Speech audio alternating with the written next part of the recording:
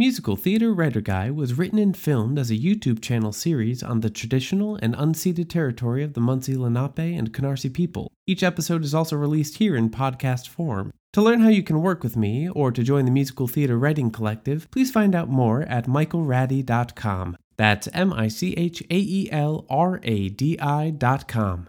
Enjoy the show. The ending of your show is the last thing that the audience is going to experience before they go back out into the world and make judgments about the entire experience. That means the stakes are high. So, how can we make sure that we nail this every single time? The second toughest type of song to write for your musical, following the opening, of course, is your finale. The reason I say this is because we've all seen musicals where the show itself was wonderful and it captivated us and it took us through this magical musical journey, and then the ending just kind of fell flat. Or the ending wrapped up too quickly, or neatly, or too happily, or the main character's journey got lost, or a whole bunch of loose ends were never tied up. There are many, many ways in which a finale can go wrong. So, what are the hallmarks of a good finale in musical theater? First and foremost, we need to be asking what the purpose of your finale number is going to be. I mean, why are we doing this song? Has the plot not been wrapped up yet, and this finale is going to help do that work? Or has the story already been finished and this number is doing something else? Perhaps tying up loose ends, or providing the audience with something celebratory, or hummable, or to lift their spirits as they leave the theater? Was there a framing device tying the entire show together that we now have to go back to and wrap up separately from the inner story? Your answer to this question is going to vastly alter the type of finale number that you end up putting together. In terms of your song's structure, hook, and overall soundscape, these will be mostly determined by your answers to these next two questions. What is the tone you'd like to elicit, or the environment surrounding the number? Since this is the last thing the audience is going to be experiencing the story, what is it that you'd like your audience to walk away with from this story and this number? What should they be thinking or feeling? If the tone you're trying to evoke is one of solemnity, well, that denotes a particular set of options for soundscape and structure. Though everything could change depending on whether you want your audience to walk away in that solemn space, or if you want to be bringing people to tears, or if you want people to be finding the joy in the solemnity. By the reverse, if you're trying to create a celebratory moment, how does the sound and structure change if you want your audience to walk away feeling excited or heartwarmed, or pondering whether or not the people on stage actually should be happy? In combination, all of these questions and considerations should help point the way toward what your finale should look like and feel like. Let's look at these questions through the lens of a few examples. West Side Story. You may think it weird that I'm starting with a show that doesn't have a true finale in the sense that we think about it, but it absolutely does have a finale sequence, and I think it's the perfect choice. When we look at the question of purpose, I bet the writers were asking themselves the same question of what the purpose of a finale number would be in a story that ends so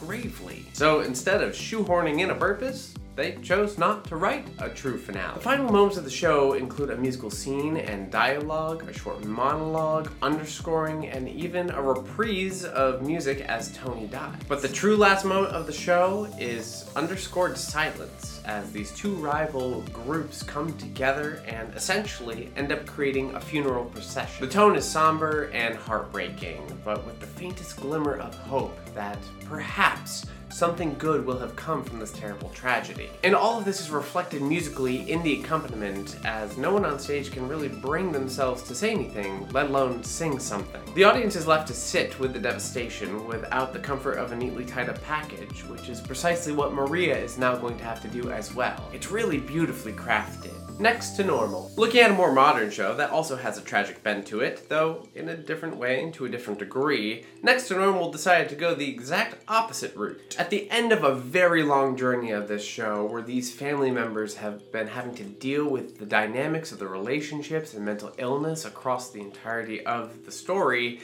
they now are in a space where the only thing they can actually do is try to find the hope. It's not there yet, but they are choosing to believe that it will come. With this purpose in mind, we get the song Light, which functions as a gloriously hopeful wrap-up of the show outside of the story itself. It's clear that they want to evoke a sense of hope with this song, taking us out of the musical darkness and into musical light, and it's very effective. And I'd assume that they also were going with the idea of having the audience leave the theater feeling more positive or in a more positive state as they emerge back out into the world than they might have otherwise done without the song life. Before we take a look at our next example, I do want to let you know that I will be releasing a new video course on musical theater songwriting very soon, which will go very in depth on a lot of topics, including this one. So if this type of information is interesting and exciting to you, then make sure to get on my email list so you don't miss the announcement for the video course. There will be even more examples, and we'll go much deeper in each of these topics as we go through the course. So make sure to get on the email list and grab some structure tips by clicking that little link in the description below. Another show that pulls us out of the story proper for the finale is my show, The King's Legacy, which returns to its framing device at the end of the show to kind of bring home the main messages of the piece. It's a story being put on by a troupe of Renaissance English players, so when the story is over and Anne Boleyn's death has happened and Elizabeth has been coronated, we leave the world of the story and return to the world of the players for the finale number. This time when we do pull back to the players, we are without narration like we've had throughout the entire show, and instead they sing a rousing anthem number to deliver home the messages of resilience for not only the English people, but specifically for English queens. Since the women are being heralded as the future, even though we're not there quite yet, to prevent the song from giving too much of a triumphant air, the voices layer in, but then they layer back out. By the end of the song, the only voice left is that of the player who played Queen Elizabeth, which leaves us with something that feels hopeful and joyful, but doesn't deliver fully on the promise yet. Okay, what about finales that don't quite cut it, or make us feel like we're missing out on something that we should be receiving? Guys and Dolls. The most glaring example I can think of when I think about the musical theater canon, probably because I've done it and seen it a lot, is Guys and Dolls. At the end of this long musical that is well written and structured, with some really fantastic music, and especially in Act 2, we get to the end and... the show ends with a half-hearted company reprise of the song Guys and Dolls, and it doesn't really wrap anything up for the main characters. The main character wrap-up happens in the book and very fast, and not very satisfyingly, and then we get this reprise, which is a decent tune, but that's about it. Ultimately, finales should be providing us with some sort of closure and something to think about or to feel, a message that says the show is over now, go forth back out into your lives and consider this. And this is the writer's best chance for taking a message for their show and really driving it home for the audience. And although finales are a major part of the formula of what makes a musical a success, they are by no means the only part, and you can explore that idea with me further by watching this video next. Otherwise, thank you all for being here with me today, and I'll see you again soon. Cheers!